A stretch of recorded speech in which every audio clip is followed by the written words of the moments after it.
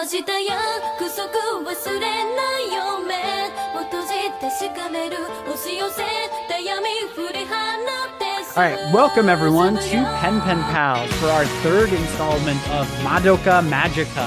I'm Alex. Hey, and it's Ben, and we're missing Blixa today, so... Yeah, but to cover for her, we have a very informed guest on the series. Please, everybody, welcome Tyler.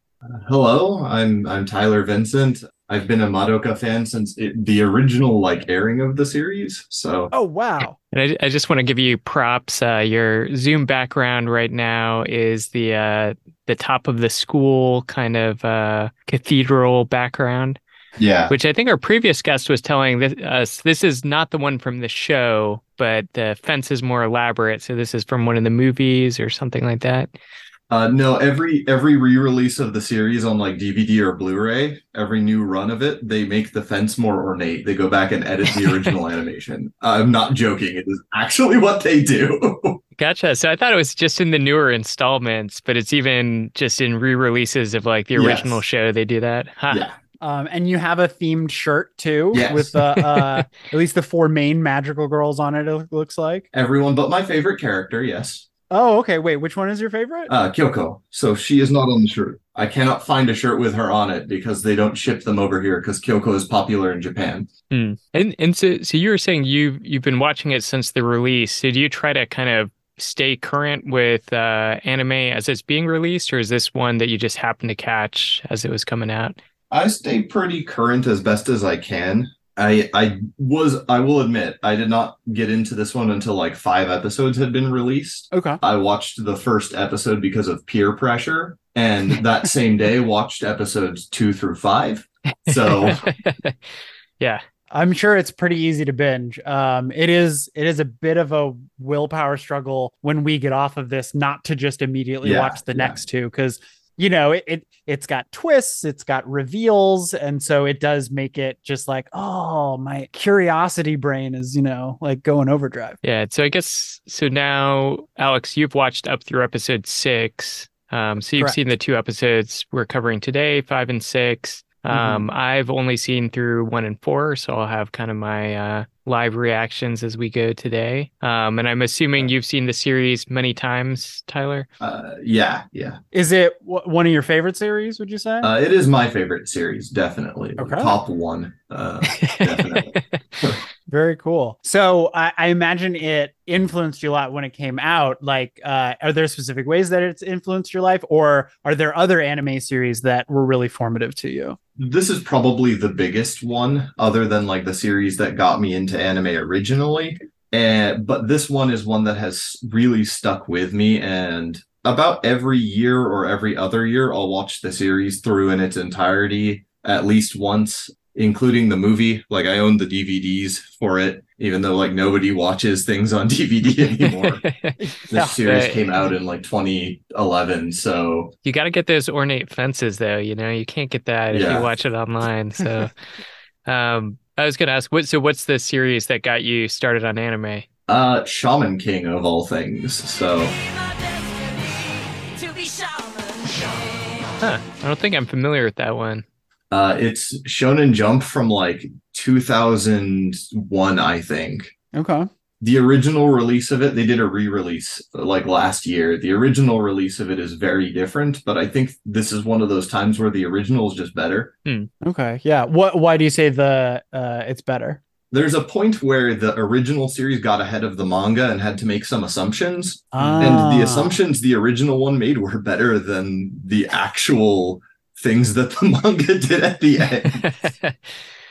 I feel like that is a sort of unusual situation. I feel like I've watched a lot of TV shows where it's I don't know, maybe Game of Thrones is a good example, where kind of once they got past where the novels had gone, it really took a turn for the worst. But anyway, should we get started with episode 5? Yeah. Let me do this last time on, and then we can do it. Okay, cool. Last time on The Trouble with Tomoe, Sayaka liked a boy, a violinist in fact, who had lost his motor skills and his human decency. Mommy welcomed Madoka and Sayaka to her sweet bachelor pad and explained that she made her wish while fearing for her life in a car accident. Late at night, Madoka helped her mother into bed when she came home blitzed from a company happy hour.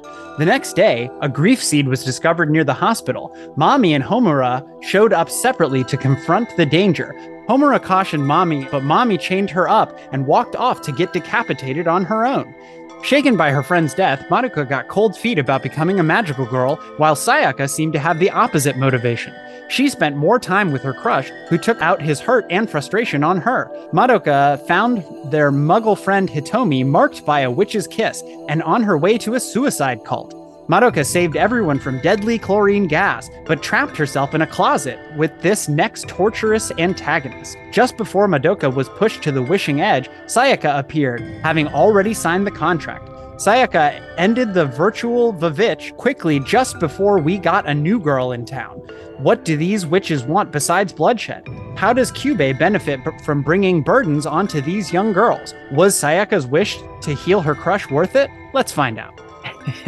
I don't think I've heard Vavitch before. From the Netflix movie, right? Yeah, it's like a period piece horror film. I started watching it once. I hear it's very good, but I was not in the right mindset when I started watching it, so I gave up. Did you watch The Norseman, Alex? No. Oh, is that his next film? Yeah, it's the same director. I think he did The Lighthouse after that, and then Norseman. But Norseman, it's like a very literal adaptation of this like Norse myth, so might be of interest. Yeah, that sounds right up my alley. Yeah, it's like one of those ones where, you know, like this guy has to get like a magic sword and slay. Like it's the myth that Hamlet is based off of. Oh, neat. Okay. Yeah, that sounds awesome. All right, I'll do a countdown 3, 2, 1. We can all hit play together. All right.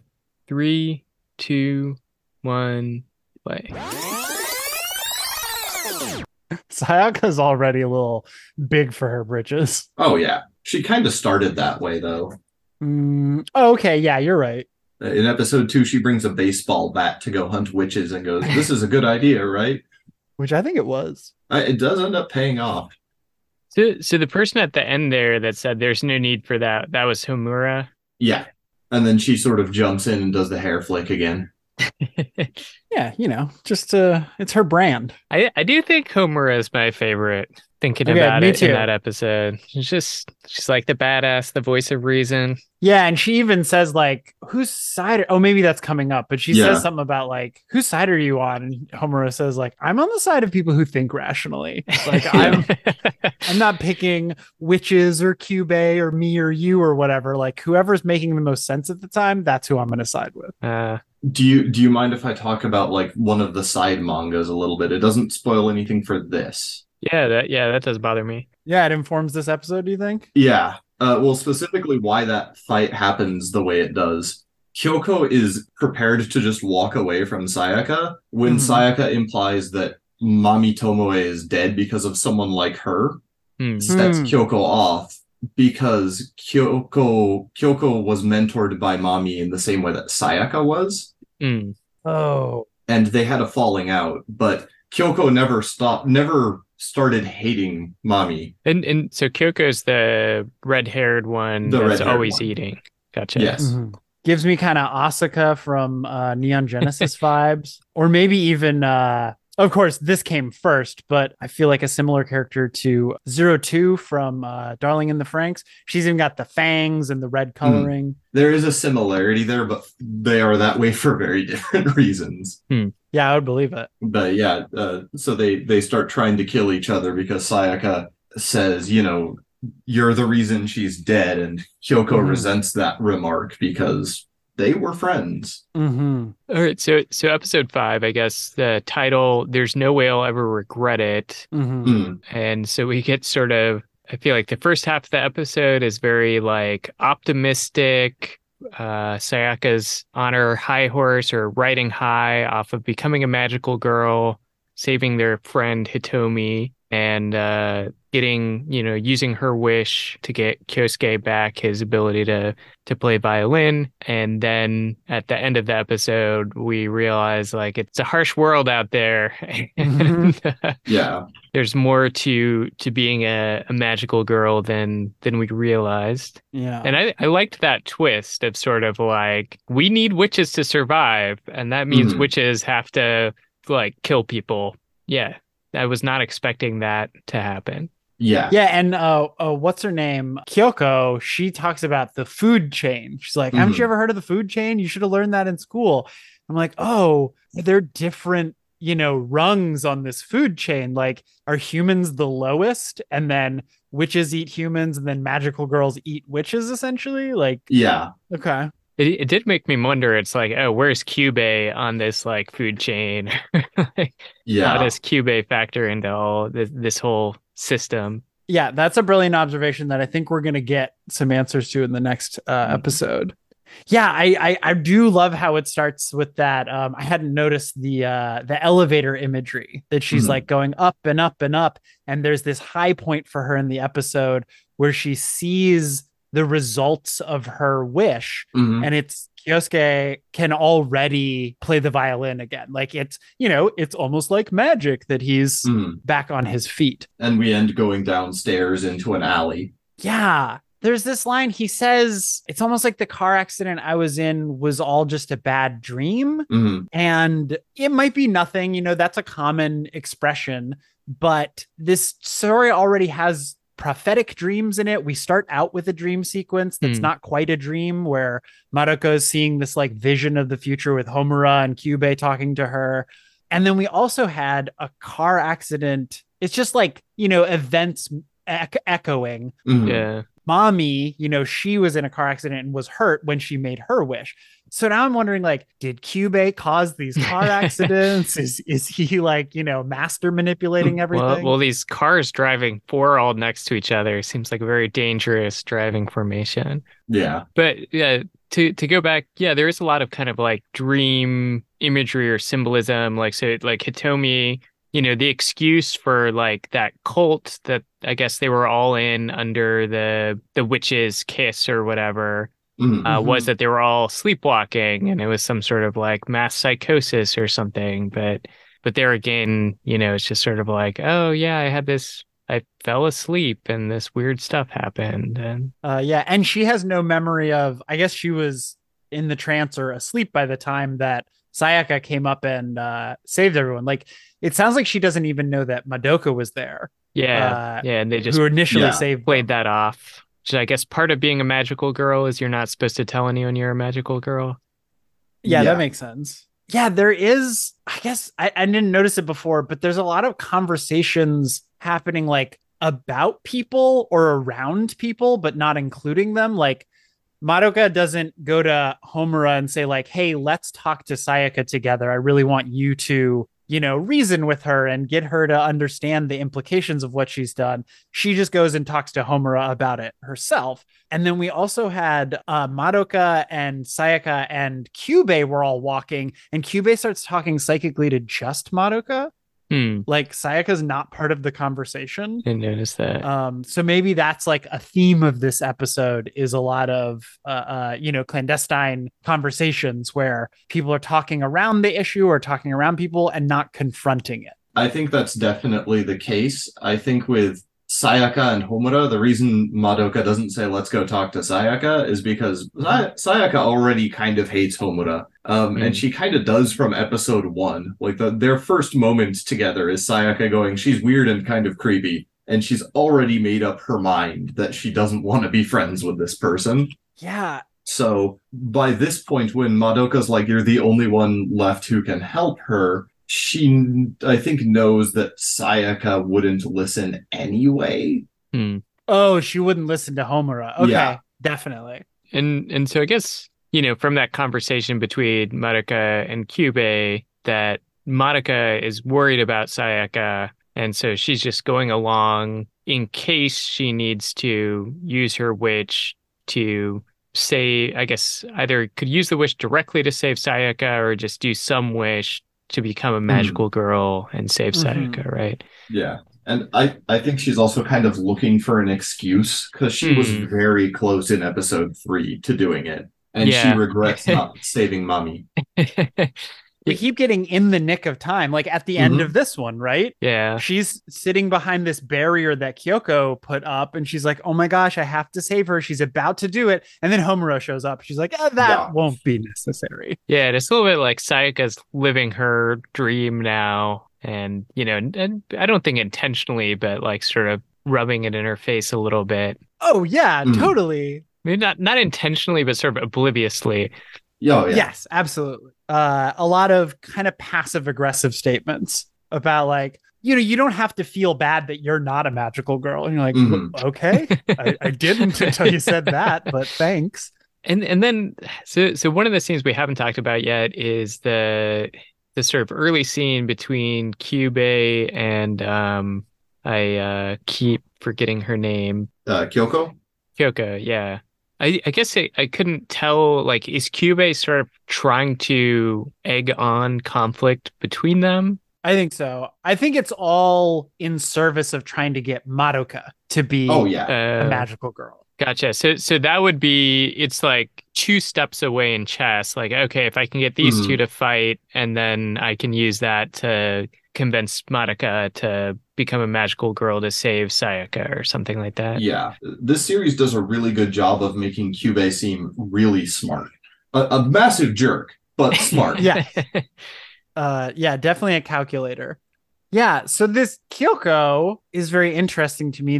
We got her as a teaser at the end of episode 4. This is the first time we've actually spent any time with her.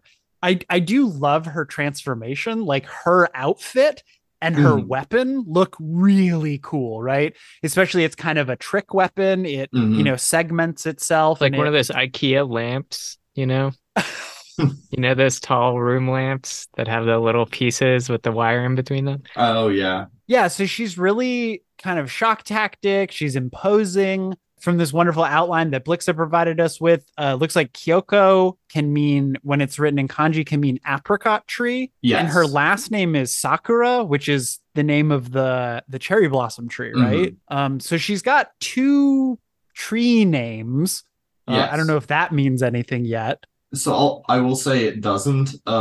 As far as I can tell, I've watched this series a bunch of times, and I've written on this series. Like I presented on this series at PAMLA, the Pacific and Modern Languages Association. Oh, cool. As near as I can tell, Kyoko's name doesn't mean anything in particular, but there are 1,000,001 different ways to read kanji. So it might just be that there's a way that I'm not aware of and that nobody who's done English scholarship on this has written about. Well, I can already think that, like, if her names are supposed to be read as the tree names, then she is steadfast, stubborn, and, like, strong, right? Like trees.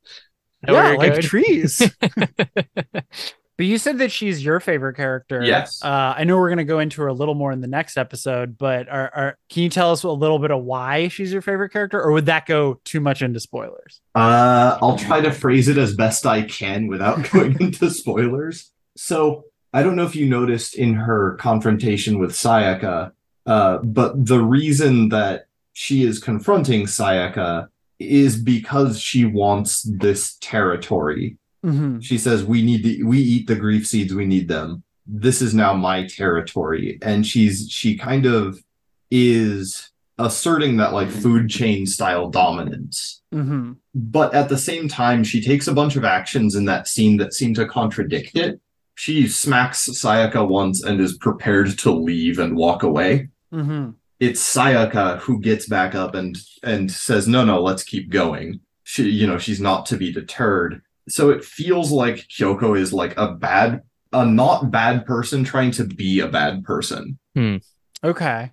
Yeah, I'm interested in how she compares to Homura, because, like, Ben, you said maybe Homura's becoming your favorite. I think she's my favorite, and that's because I just hate Kyubey, and Homura seems to be the one element that Kyubey isn't playing. Like, he even says, and maybe that's a ploy too, but he says to Kyoko, like, oh, this other girl, like, I don't even know what she's gonna do. I can't predict it. And is that talking about Homura or talking about Sayaka? Homura. Okay. Yeah, and so I'm interested how Kyoko and Homura will match up. Like, what's similar and different about them? Like, I didn't think about it, but you seem, I think you're right. Like, Kyoko does seem kind of like someone who has fun and has these optimistic childlike qualities, but is fitting her own personality to this magical girl, this food chain thought process. Whereas Homura, I hadn't thought about this before, but maybe she really is a bad girl. You know, she's got the purple and black coding. She's distant. She's of few words. So maybe she's like someone who's actually suited to be a magical girl without having to change her personality.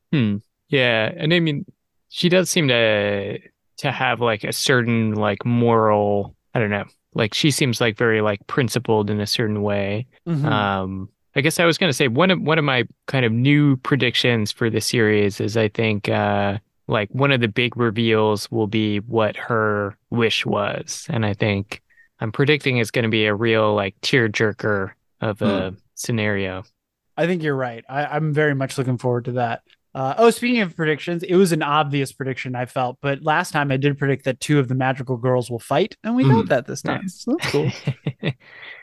Well, should we move on to episode 6? Yeah. Anything else about this episode before we move on, Tyler? Oh, I was just curious if you have a prediction for what Homura's wish was. Oh gosh, I haven't picked up what it would be. I do think that like this is such a kind of great storytelling device of like every new character you introduce as a magical girl has this sort of like secret and like, you know, this like backstory that will like reveal something about them. And, you know, I'm trying to think of what it would be that then would reflect, like, I don't know if that kind of reflects the personality she has now, or actually if she was much more innocent when she made this wish and it's sort of like the monkey paw of it all has made her kind of so like cynical and dark now. So I guess her coloring is gray, right? So if the wish has something to do with, I don't know, like maybe she had some horrible wish where she like wished for someone to die or something like that. Okay, my prediction is going to be is that someone close to Homura either became a magical girl or became a witch, and Homura's wish was to reverse that. So she kind of took someone else's place, which of course you can't tell me if that's right or not, but that's can't tell you. This is where it's good that we don't have your video enabled, so we can't tell if you're making faces or something. Yeah, no, actually, like. Okay, cool. So let's start this next one. Oh, but before we start this, we got the circumstances in which Mommy made her wish, but did we actually get Mommy's wish? Like she was in this car accident. Was the wish just like, I wish not to die? Yes. Oh, okay. We learn it from other side material. It was she didn't want to die. Okay. All right. That makes sense. And then now we're learning that your wish has something to do with your powers. Like Sayaka, Kyubey said like, oh, Sayaka wished for someone to be healed. So she heals faster than other magical girls. Yeah. So now I'm like, well, what the fuck? Like Mommy has guns? That's the only thing I can think of. She doesn't actually have guns. She has the ribbons. That's her power. And she turns them into guns. Oh, okay. Interesting. Okay, cool. Well, that's the last thought I had. So if we've all got episode 6 queued up. All right. Do we all have it queued up? Yes. All right. I'll count us in. 3, 2, 1, play. I do kind of feel sorry for Sayaka. She just kind of gets owned by everyone. Yeah, she's a pawn in Kyubey's world. According to series creator Gen Urobuchi, she is the weakest character in the series. Aww. So there's a parallel between Madoka and Kyubey. I never thought about it that way before, but Madoka is cursed with inaction. Yeah. And Kyubey doesn't directly act, right? He's always manipulating people. And that's kind of the opposite side of that. And like they make a perfect pair. Madoka can't make the decision, and Kyubey wants to manipulate someone into making the decision. They do have the same coloring, and I think in the intro, her magical girl talisman. I think is the same symbol that's on Kyubei's back. It's sort of this like red teardrop. Is it? I haven't looked at hers in a while. I think so. I might be wrong. All right. Well, that's a big reveal, right? That's a rule for being a magical girl that is quite a surprise at this point. So just so everybody's on the same page, and so I understand correctly, you can correct me if I'm wrong, but when you become a magical girl, your soul gets taken out of your body and placed into the soul gem. Yes. Well, it becomes the soul gem. The soul gem is the soul. Okay. And so your body is no longer a normal human body. Like Kyubei said at the end, they're like, oh, human bodies are too fragile. Like you can't go fighting witches with one of those. That's crazy. But you still have a semblance of a human body that can heal faster. I guess it can channel magical energies better. It's slightly worse than that. It is a normal human body, but because your soul isn't inside it, you can kind of smack it around and you won't die from it because your soul's not in there. You can just use magic to artificially patch it up after you abuse it however you want. And you can use magic to enhance it. You can make it better, but at its basic level, it's still just a human body that you're repairing after the fact. So you're kind of a zombie now. Yeah, that's why if you noticed, even in the Japanese dub of it, Kyoko says, "You turned us into zombies. Is that what you did?" She uses the English word zombie. She doesn't use a Japanese equivalent. How cool. So one of my favorite series, which I just finished a watch through of, is Steven Universe. And Steven! It's a similar concept there, where the main characters are all gems and they have, a physical gemstone. And then that gemstone, like, creates a construct of a human body, essentially. And so that's what I was thinking when I first watched this, was like, oh my gosh, their bodies are just constructs now. But it's a little different than that. Yeah. But it is similar in that now there's this gem that houses the core of who you are, your soul. So when mommy died, I thought just she got decapitated and that killed her. But I guess what happened is that the bite from the witch must have shattered her soul gem. Yeah, because her soul gem is on her hat. Okay, thank you. Yes, so the other big reveal we get in this episode, or possibly big reveal, is that Kyubei is eating these ripe grief seeds. So I guess killing the witches, harvesting their grief seeds, not only replenishes the energy of the magical girls, but I guess presumably Kyubei as well. Yeah. And I wonder, is it like sustenance for him, or is it like a power thing for him? Like, does he get more powerful the more grief seeds he ingests? So I sort of missed this. So what's the deal with the Walpurgisnacht or whatever? You guys talked about that a little bit during the episode. So when Kyoko is in the arcade playing, I think it was called like Dog Drug Reinforcement, which I thought was a really cute little DDR joke. Yeah, it's Dog Dug Reinforcement. Dog Dug, that's amazing. Yeah, when Homura comes in and talks to her, Homura says, it's funny because in the Japanese one, it was much more, or the subtitles here was much more vague. It said like a Walpurgis night is coming to the city.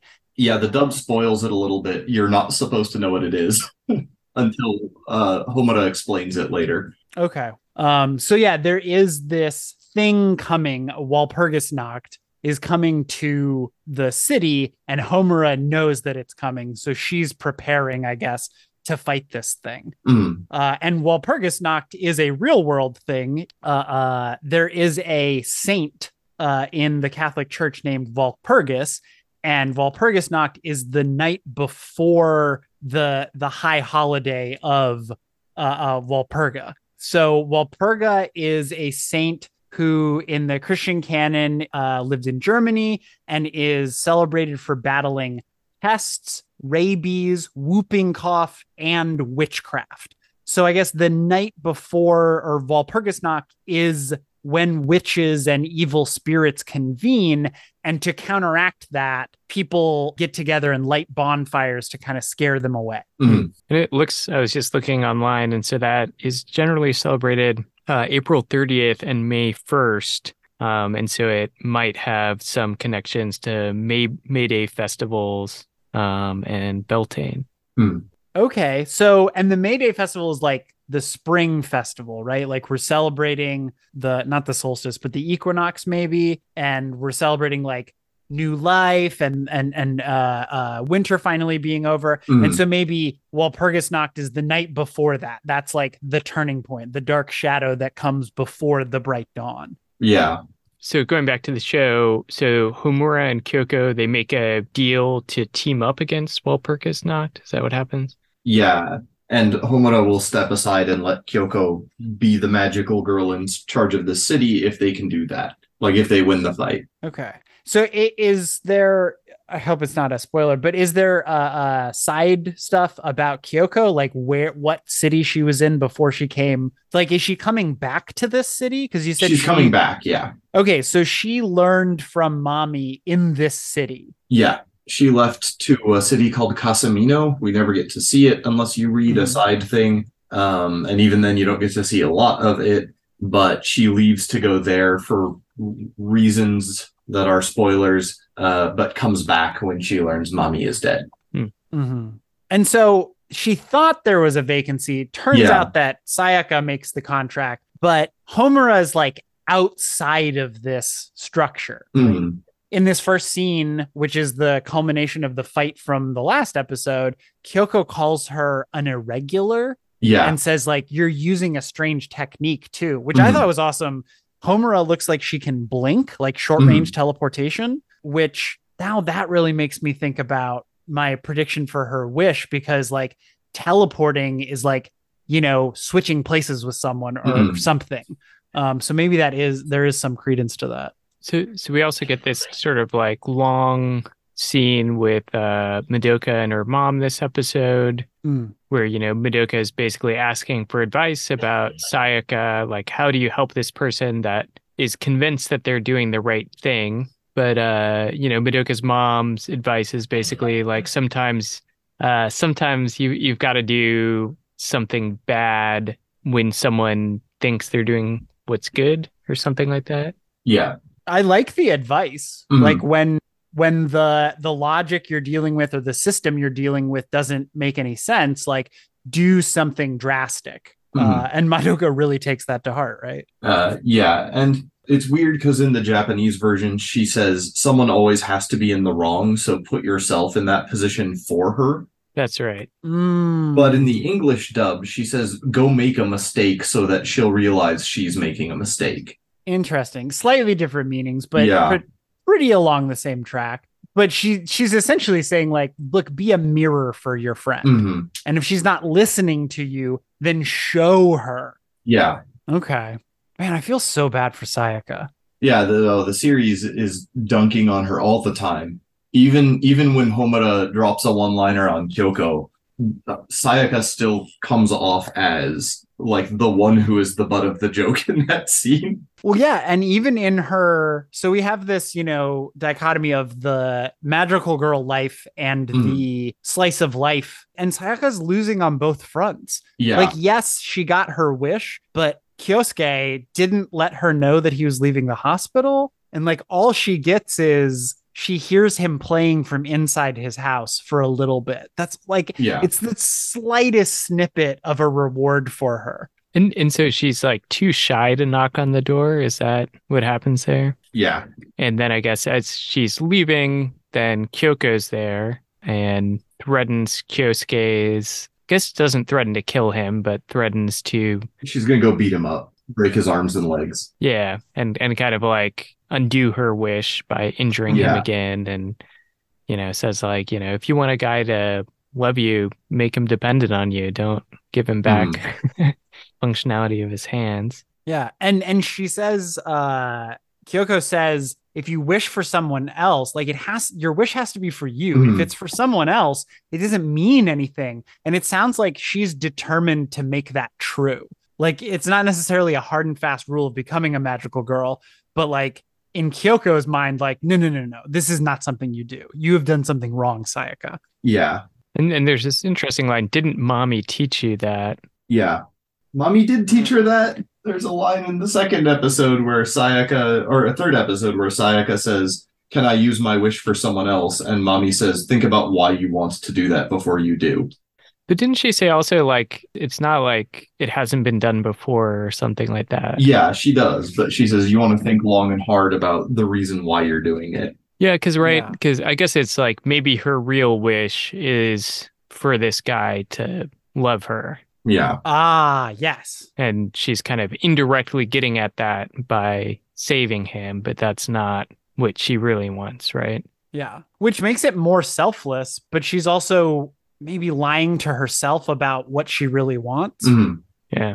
And I love that a lot of times when someone's like killed in a series, early on, it's like it's a shock tactic, which it kind of was in this, but we kind of forget about that character. Well, now mommy's still very present in the storyline, even though she has died. So like in their first fight, Sayaka said that thing about mommy. That's why Kyoko turned around and was like, oh, I'm gonna fuck you up then. And this time Kyoko came back and was like, that's how she got a rise out of Sayaka this time, right? Talking about mommy. They're using the same trauma against each other. Sad. So then we get the fight scene between Kyoko and Sayaka. They go to this like highway overpass. Homura shows up and Madoka shows up. So we got kind of all the characters in one place. I guess Kyubei's there too. Yeah, the gang's all here. Yeah, and before they can come to blows, well, I guess they get interrupted twice because Madoka comes up and keeps Sayaka temporarily from activating her soul gem and like doing her transformation. And then it looks like she's going to do it again, that the fight's really going to start. But Homura then shows up and is like, no. Kyoko, you don't get to fight. Yeah.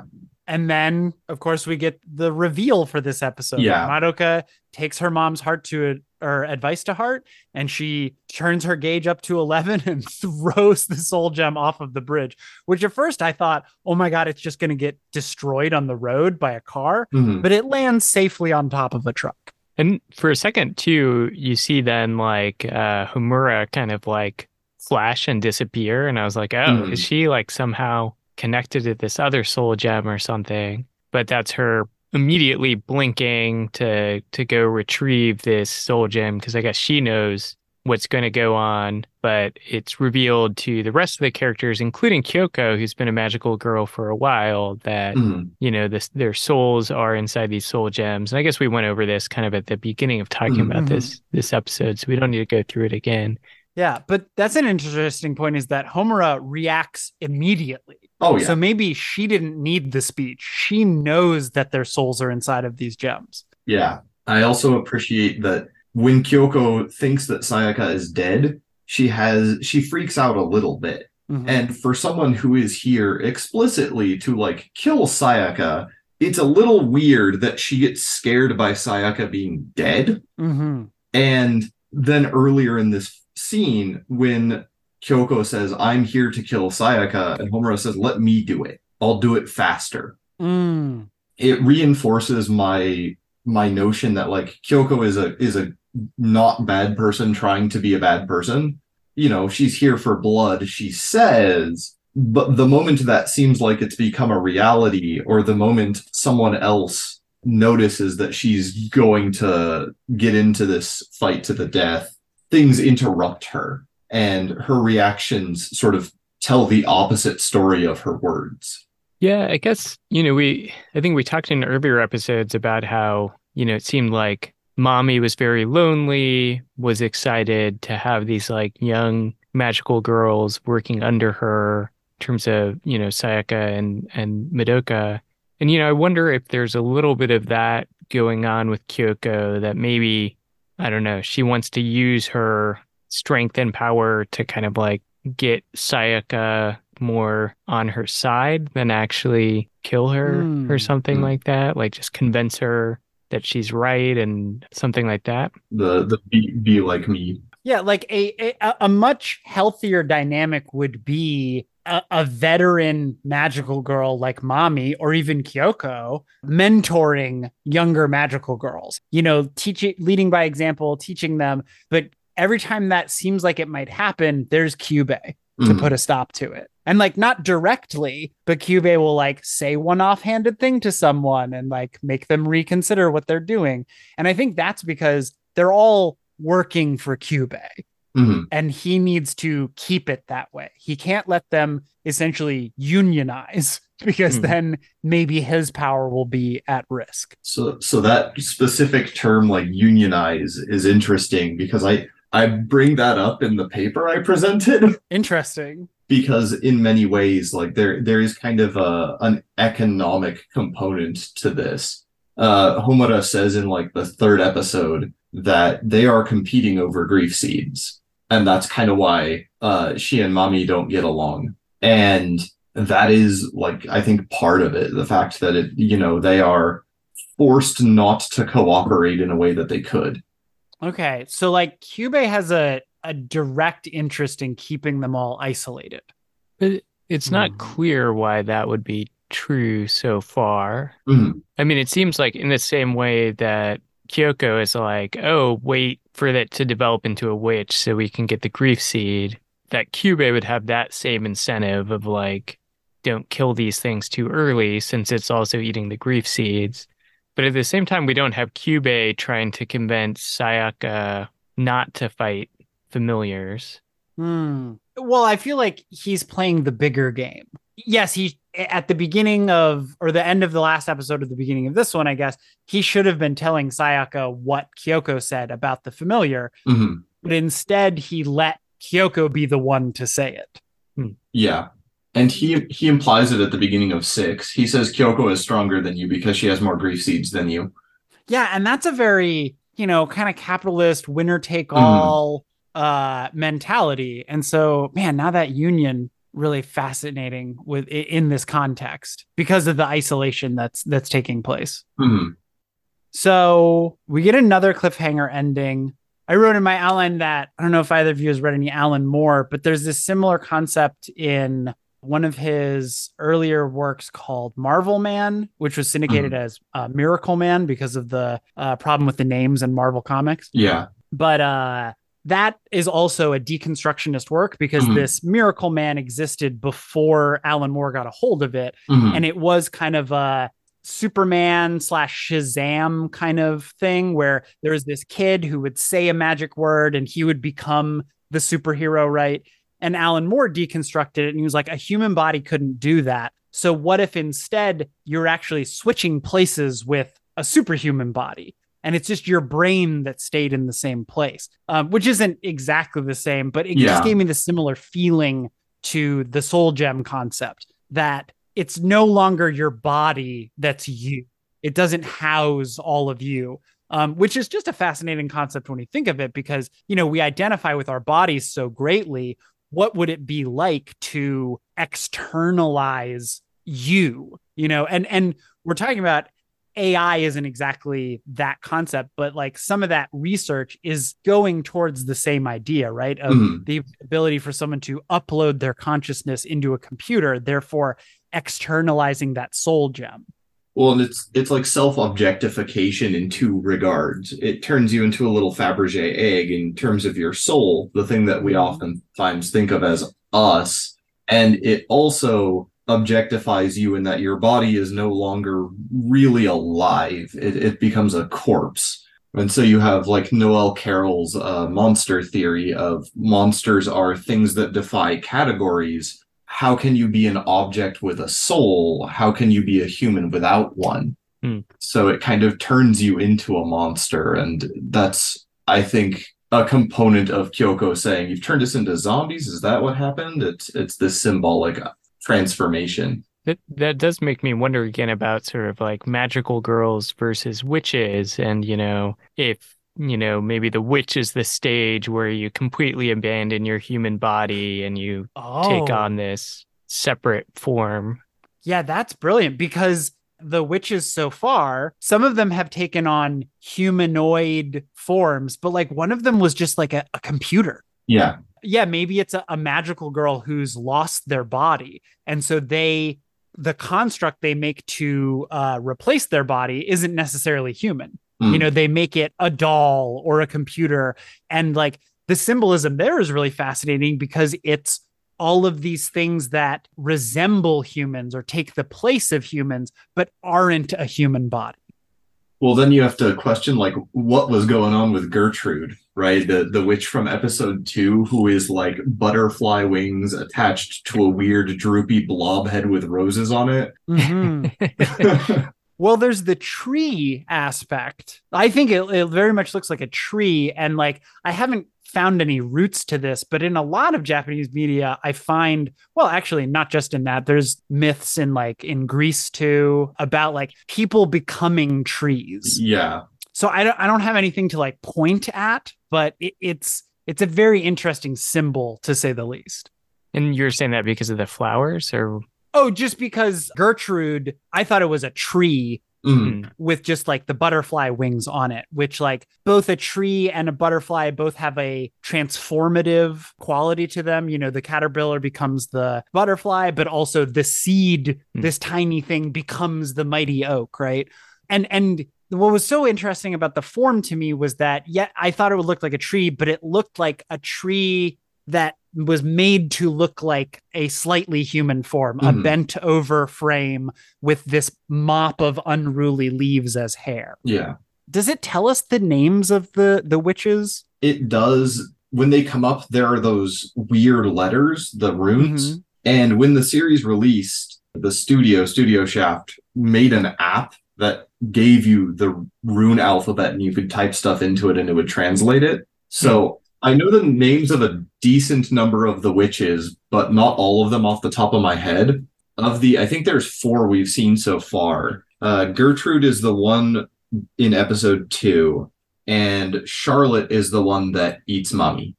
The doll that turns into the big clown face. Yeah. Okay. That's very interesting because in our first episode, we had talked about, was there some sort of AR game that went along with this? No, it's too long before. You just said that when it came out, there was an app, the translation of those runes or those strange letters, right? So there was an AR aspect to this. That's sort of. You had to like type the name in, so it was entirely manual, and it was basically like a janky Google Translate that went to their made-up alphabet. But yeah, a little bit of a mixed media thing. Yeah, I guess similar in ways to Lane, where they had the game release and the anime release. Okay, so the major reveal was that the soul gem is the soul, that is what we would call you, right? That's the magical girl, and the body is now a vessel. Now it makes me think that there will be some sort of conflict where the plan will not to be to defeat a magical girl or a witch or something, but instead to get the soul gem away from them, to just kind of take away their access to their body and thus neutralize them. Because I guess it didn't go into it here, but I assume that your soul gem can't manifest another body if it gets too far away. No. Yeah, you have to have something physical there. Okay. But you're saying that would be a like sort of almost non-violent way of dealing with someone. Yeah, if Homura turns out to be the big bad or something, or they come up against this Walpurgisnacht and it's too powerful to destroy, but someone can just like get a hold of the grief seed and run away with it. Maybe that would collapse the magic.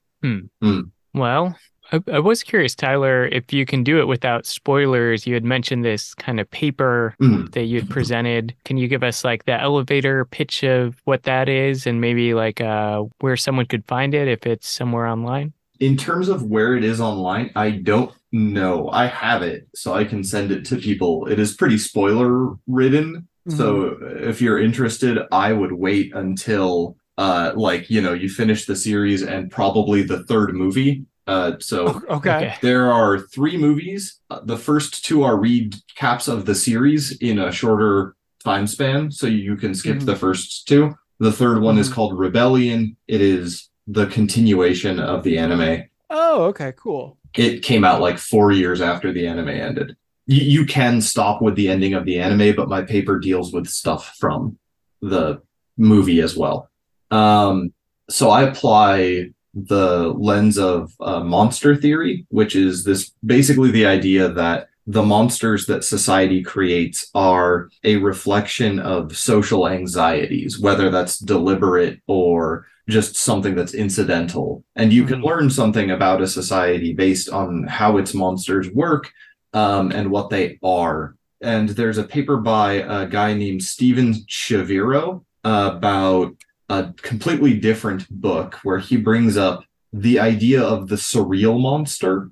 And the thing I started applying it to was witches and the fact that they look so absolutely bonkers in their design. They're even in a different art style than the rest of the series visually, and looking at what that meant, but also applying Noel Carroll's idea that like monsters are things that defy categories, and seeing what else in Madoka Magica defies categorization. And there are moments where the magical girls themselves fit that build, right? Where they, like I said earlier, a soul inside of a Fabergé egg. So like a human inside of an object, but also a human body without a soul in it. And sort of what those things mean. And part of the conclusion I arrived at is a spoiler, so I will not say anything more at the moment. So just in general with monster theory, is that like, I've heard this thing of like the same time that zombie movies got popular was when the US was very concerned with like the threat of communism. And so zombies represented these sort of like soulless masses of people that were like that sort of idea. It's the same idea, but it's weird because zombies generally represent the opposite of communism. They're often used as a stand-in for capitalism because they're a mindless crowd of consumers who do nothing but eat unthinkingly. But before we sign off, I gotta ask you, Tyler, if people want to find more of your stuff online, where can they go to find you? So I haven't really like put out anything online in quite a while. I used to maintain like a literary blog about Madoka. Eventually that transitioned into my actual scholarship. So my outlet for not shutting up about this series for over a decade became part of my career instead of part of just my hobby. It's still basically a hobby, but I get to put it on my CV now. Does the blog not exist anymore? It might. I don't know. It depends on if WordPress took it down after like 6 years. Okay. And then if people are enjoying Madoka with us, is there anything you could recommend as like a complimentary series or even something like a come down series for them? If you want trope subversion with the opposite tone, like if you want magical girl trope subversion, but instead of being very heavy and depressing, look up Machikado Mazoku, which the English dub translation is, I think, the demon girl next door. It's from the point of view of the villain of a magical girl anime, but she's also entirely hopeless. She is like super weak to the point of even for a normal human, she seems like she's kind of out of her league. Aww. And it's a comedy series, so it's just a bunch of gags about she's entirely not a threat, and the magical girl of the series is freakishly strong and understands that she's not a threat. Nice. Yeah, awesome. Thank you. Yeah. Okay. I love it. Okay. Pen. Pals. Soul gems are people.